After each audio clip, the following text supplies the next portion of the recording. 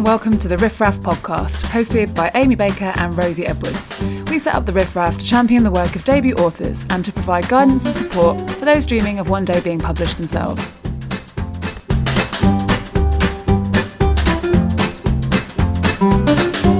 On today's episode, we're featuring a chat with Scottish author Helen McClory. We're chatting about her novel, Flesh of the Peach, discussing Helen's writing career and her writing habits, finding your genre, and the inspiration and excitement that can happen on research trips.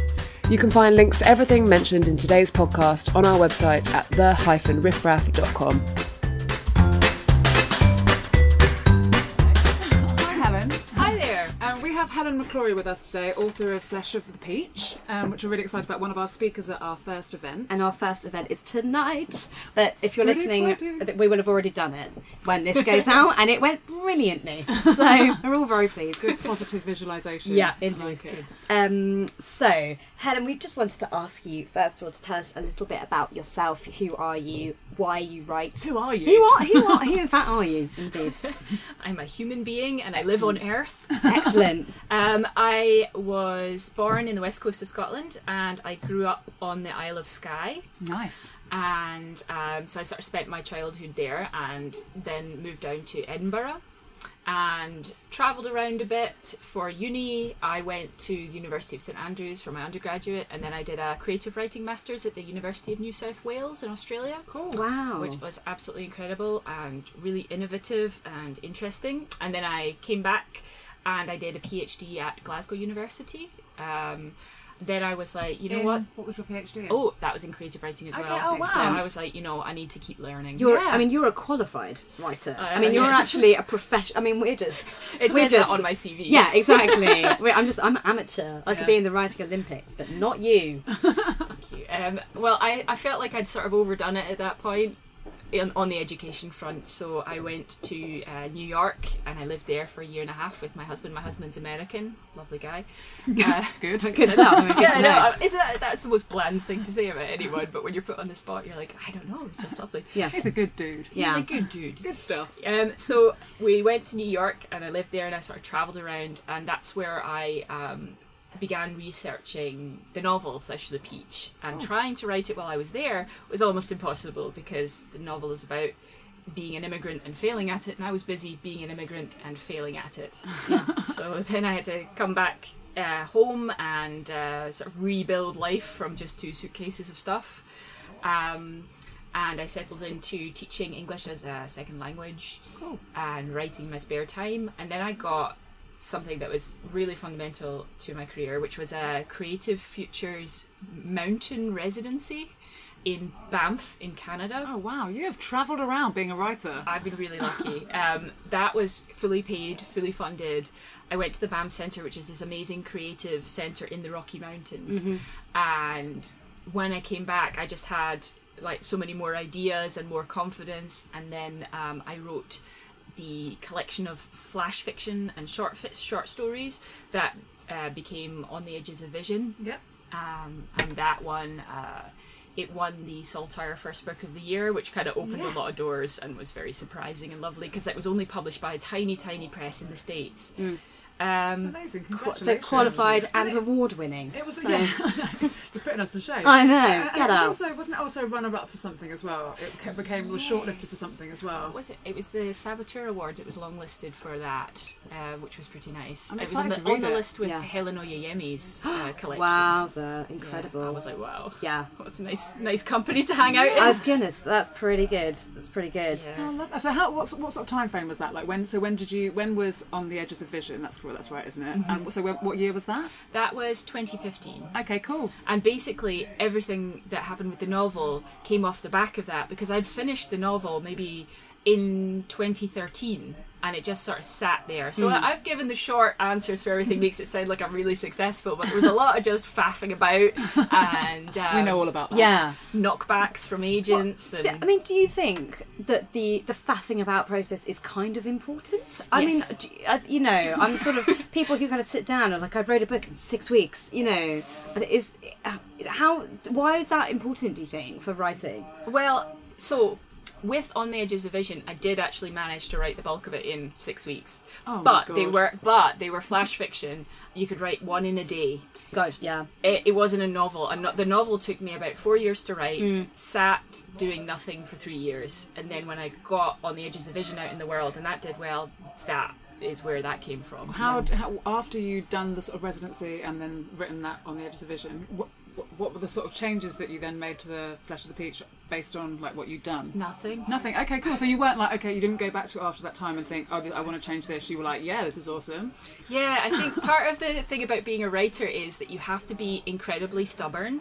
So that can be negative, but it can also be like the thing that keeps you going when you don't have any success. You just sort of have to say, look, I feel like what I've done is good, but maybe the market's not there for it. I'll let it sit. I can't make any changes to it because I've done the best I can. Yeah. And we'll just see where that goes. Yeah, there comes a point where you're just like, well, this is the book that I'm writing, and I can't write it any other way. And if I could, then it would be a completely different book. And if you don't want it, then I don't know what to tell you. I think that's part of it. And it's also, you know, even if it never gets out into the world, like, so I wrote a novel for my PhD that has never been published. Would you try and get that published? Sorry. I would love to get it published, but it is set on a mythologized version of the Isle of Skye, and it's very quiet and very like about a girl growing up there, so it's sort of slightly autobiographical, but there are also possibly fairies in it as well. Excellent. So we'd love that. But it never found an agent who wanted it. It never found a publisher, so I approached publishers by myself, and they were all like, well, it's very nice, dear. And I'm like, okay, fair enough. Yeah. At least they responded. Exactly. Yeah. But it's a timing thing sometimes as well, isn't it? Yeah. Now I'm starting to wonder whether you know my friend Fiona, who grew up in Edinburgh and whose parents own a house on Skye. Ooh. Or my friend Colin, whose parents also own a house on Skye. And it can't be that big, can it? No, the population of Skye is about 10,000. Yeah. But that's not that many. Not and that many. It's the size of the Greater London area. Yeah. So it's just... Well, I mean, possibly they won't. But you never know. You know, probably my parents might have known their parents. I mean, we could very probably easily. talk about that off the podcast. It's probably not... We can catch up. We'll catch up later. So, anyway. So tell us a little bit about Flesh of the Peach.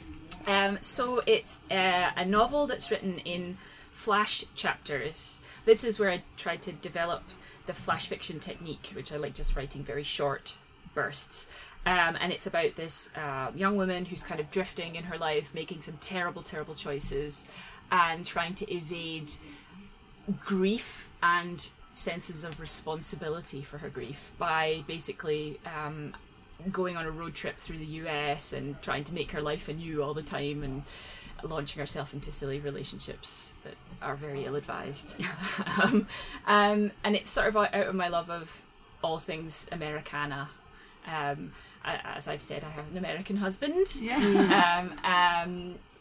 I really find America fascinating. I lived there. I couldn't understand it, so the novel is that process of trying to understand what America is, and it's endlessly fascinating and weird and upsetting. And I find it really interesting too. My friend's American, and I ask her a billion questions about America, like all the time. Yeah, like, yeah. I would love to go and road trip around. Oh yeah, that's my dream.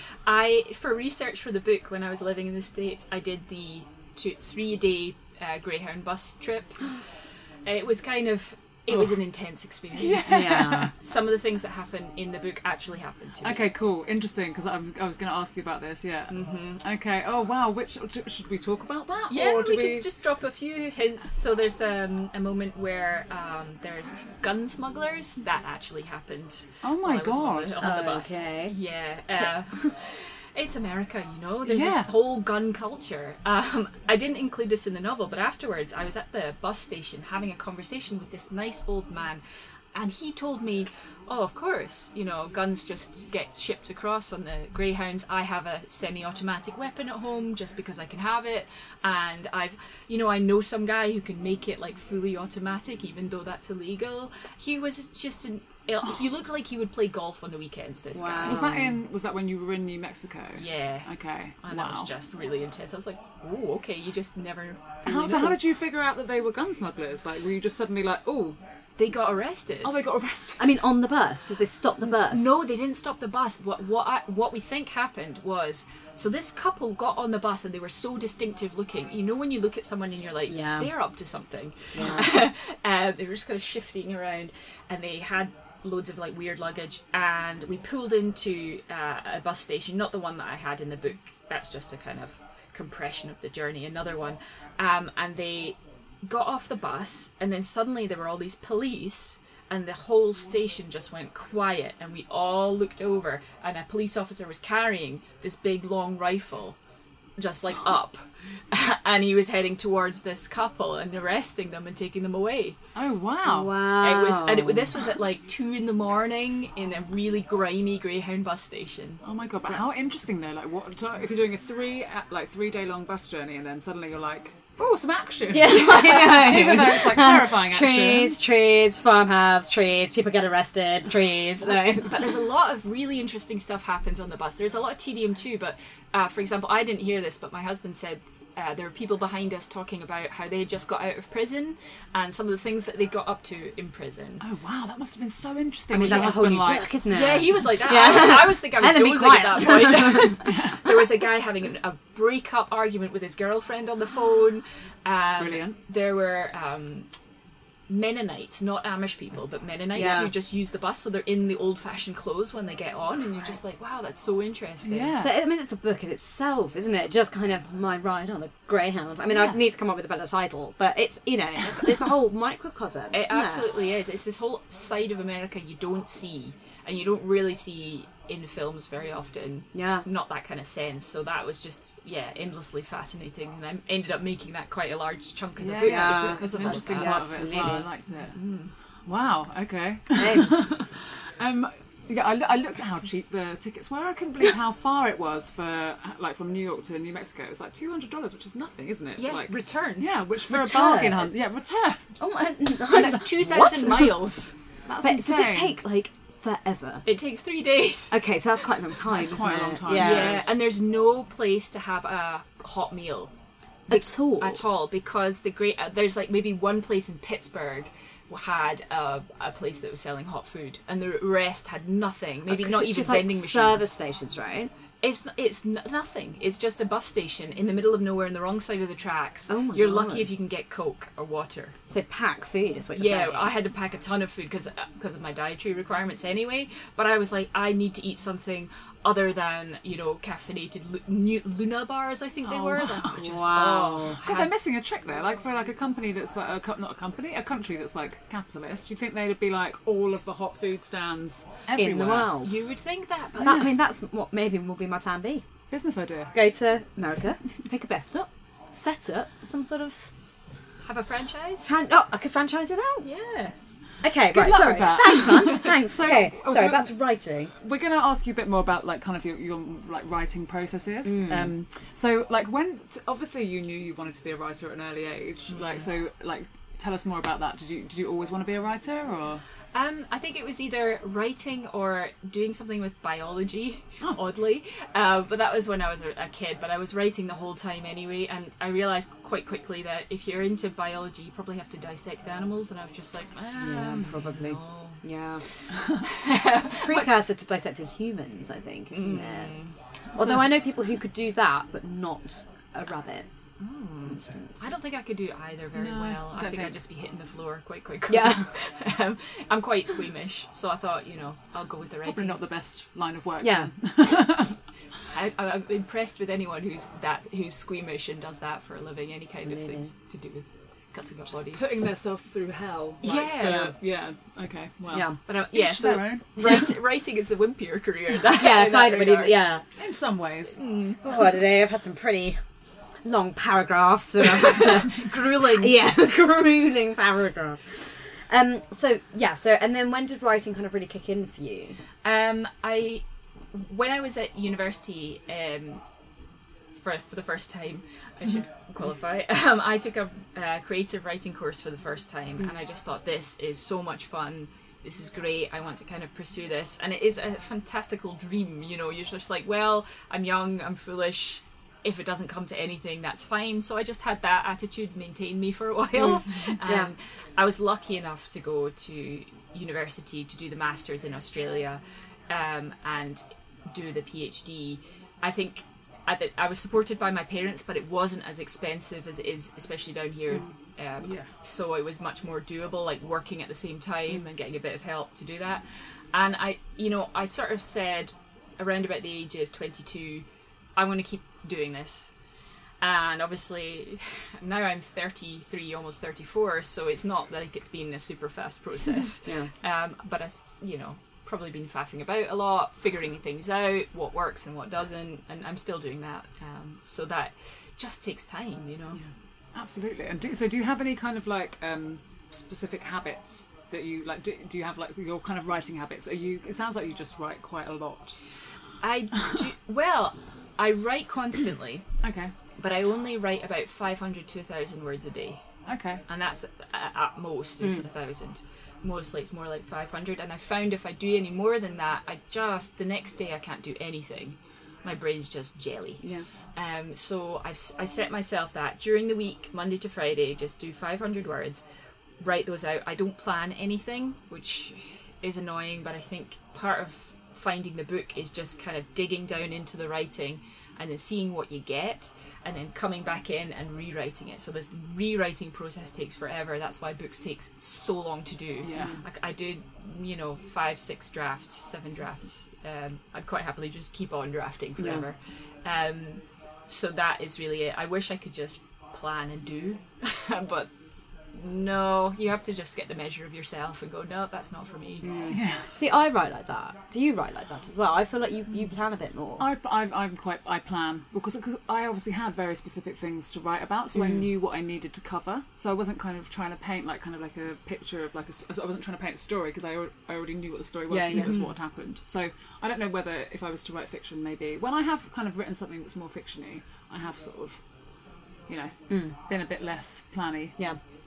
But yeah, in general, I'm all about a list and ticking it off and seeing the results. It's that just sounds so organised. I wish I could be like that. Yeah, well, I know. Well, it obviously works for you though. This kind of like slowly. So was the editing process like took the longest period of time for this one? Yeah, it's like a continual editing process. Like the book just keeps forming over and over again. Sometimes I just go, I really hate this draft. I'm going to rewrite it completely.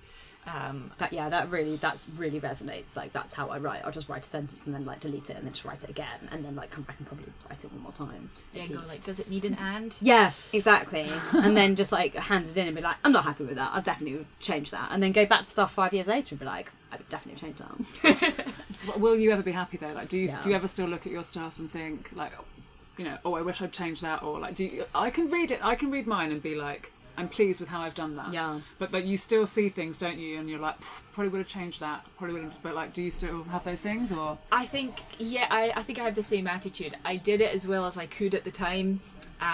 If it hadn't been published and I wanted to then try and get it published, then I would have to do the whole work again. But then I would wonder if my mindset was even in the same place. Yeah. If you could retread it. Yeah, yeah. That's it. You do what feels right at the time, and that's what you can do. Isn't it?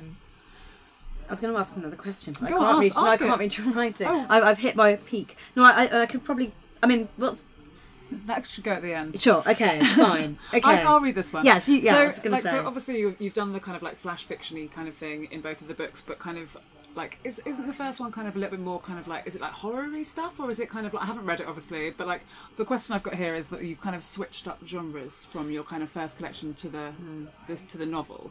Like do you kind of feel like you've found your genre, or do you think that that's kind of an ongoing process and like you just want to try all of them? I think I've found elements that I love that you can find in different genres. So I really like creating atmospheres of apprehension and psychological tension. Yeah, you definitely did that with this book.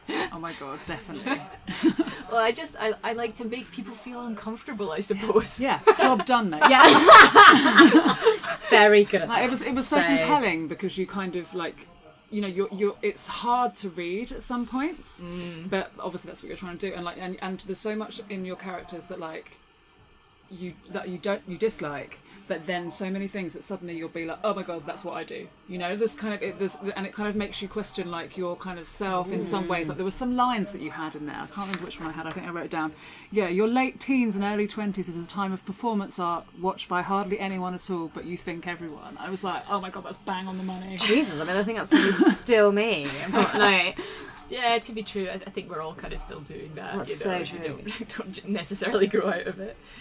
Yeah, so it's that kind of stuff that it takes a while to dig and find that. The uncomfortable, the hard stuff. You know, it might not be true for me, but I feel like, you know, I'll try and find this character and find what they might do, but not bring any judgment to it. Yeah. That's something I want to do, is to build characters without imposing my morality on them and allowing the reader to do that, because I really like the reader to just sort of join in the process, and I do feel like a book isn't really complete without readers. And sometimes you get very interesting results. So with the flash fiction, it's really rewarding because people respond to each story, and I've had feedback from different people saying this is my favourite story, or I really didn't like this one. And that's great, and it's always different to see which ones that resonated with them and which they just were like, what was that? Yeah. Could you pick out a theme that kind of you've had the most response to, or the most reaction? Is there something that you've sort of hit on that you've realised, this is something that people are thinking about? I think probably stories with sexual tension. But I think that's because that's what people are thinking about. Yeah. I mean, that's a pretty thinking easy about it one. right now. Yeah, you nailed the sexual tension as well. Yeah. In Flesh of the Peach, definitely. Oh Yeah. my goodness. Yeah. I thought Theo sounded really hot. In my head, he was super hot. Well, that's how he's designed. Yeah. It worked. Amy's going to take 5 minutes by herself. Well, so were there any other genres that you'd like to try? Like, I've obviously done some background reading, and I know you like horror. I love horror. Yes. So because like the sort of like creating the suspense that you do and the kind of like the tension and stuff, like surely that lends itself to writing that kind of stuff? Or Yeah, it's a very specific set of skills to kind of go past apprehension into terror, and I have to learn how to do that. So all genre fiction has these like things that you have to learn to do, and that's hard work. So I've just been focused on the literary angle, which is just the psychology and the kind of flow, but I'd love to get those kind of mechanisms in place. Maybe somewhere down the line. Yeah. What are you writing next? Because you're working on it already, are you? Yes. Okay. Of course you are. Drum roll. I like to just continuously work on things. So I've got 2 things on the go at the moment. There's another collection of flash fiction and short stories, which are all, again, full of apprehension and weirdness and murder. Excellent. Gone straight to murder. Straight to murder, of course. And then there's a novel that I'm working on, which I've been working on for about 2 years now, and it's nowhere near finished. But it's definitely the shapes there. It's a fantasy novel of all things. Okay, cool. Like a literary fantasy novel about a young woman who's growing up in this limited community in a world where there are local gods. And every human settlement has a different type of god. And she, alone out of anyone, has the power to kill them. Okay, cool. So it's kind of what the local god of her island wants her to do is to kill the other gods, but she's not really aware of the motivations of the local god. Basically, the local god doesn't want to be killed by her. Okay. So trying to harness her powers. Yeah. So at the moment, I'm writing the kind of action-y, adventure-y bit where she roams the world just killing various strange gods. Like there's sounds great. That's going to sound compelling. Yeah. It's really fun. But then I have to, of course, because I can't just do action and adventure all the time. I of course want to have like weird relationships, so I'm going to circle back, you know, and fill sexual that tension. Out. No sexual tension in this one. The gods could be interesting in the sexual tension department. Like, Yeah. they Never have some thought of interesting talents. Put that in.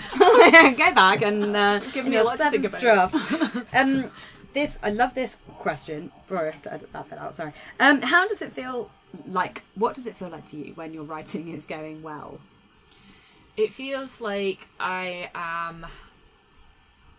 Oh, this is a hard one. Because the writing can go well when I'm doing the first and second drafts, when I'm like, oh, this is really fun. And I'm not really thinking about how how I have to shape it and make it good for other people. So when I'm doing that first bit, it's just like imaginative play, and I'm not really even aware of what I'm doing. You kind of get very lost in it.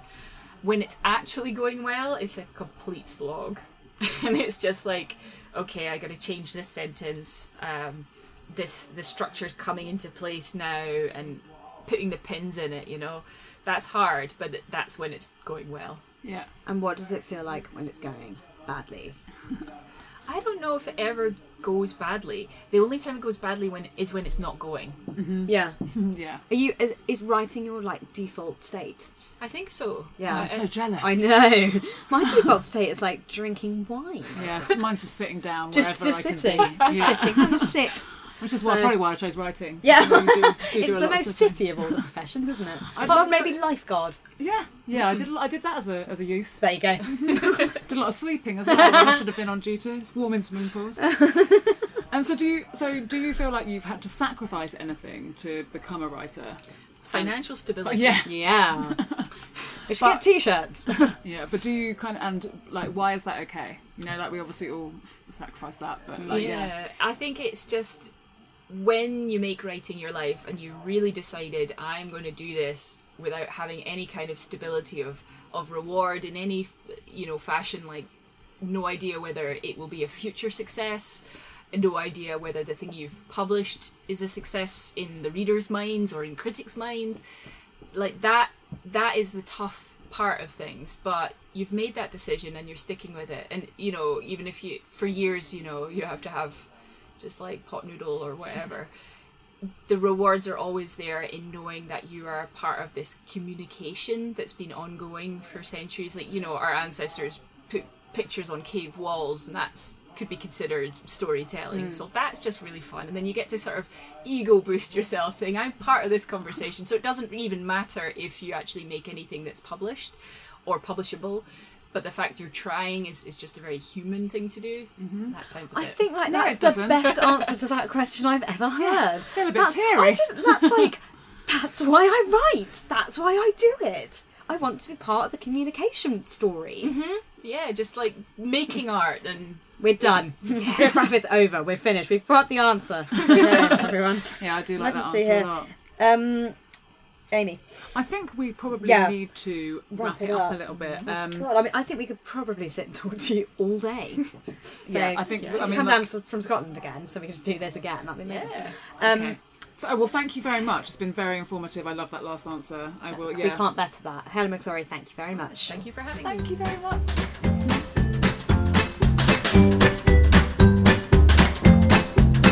The Riff Raff podcast is hosted by co-founders Amy Baker and Rosy Edwards. Come say hey at the-riffraff.com.